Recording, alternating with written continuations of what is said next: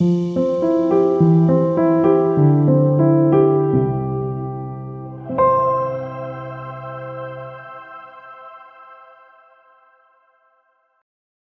van Ruysdael, Landscape with Waterfall, 1670 to 1675.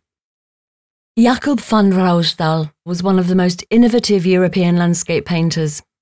He belonged to the first painters who regarded the landscape as a mirror of life and transience.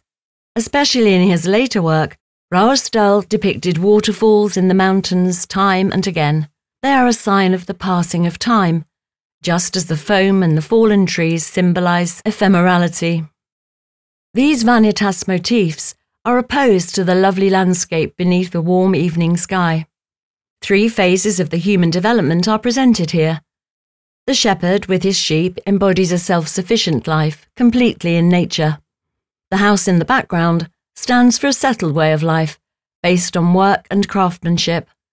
Finally, the church indicates a contemplative, religious perspective on the world.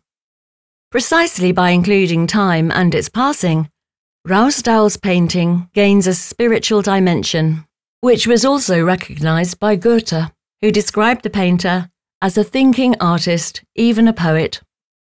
Exotic natural elements, such as waterfalls, jagged rocks and mountains, were very popular in the Netherlands. Olaert van Everdingen, a colleague of Ruysdael's, had introduced the foreign subjects to Dutch painting after a trip to Norway.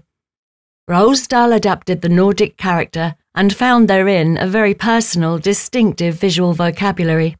In this way, he had profound influence not only on Dutch painting, but also on all Northern European painting, up to the landscape painting of German Romanticism.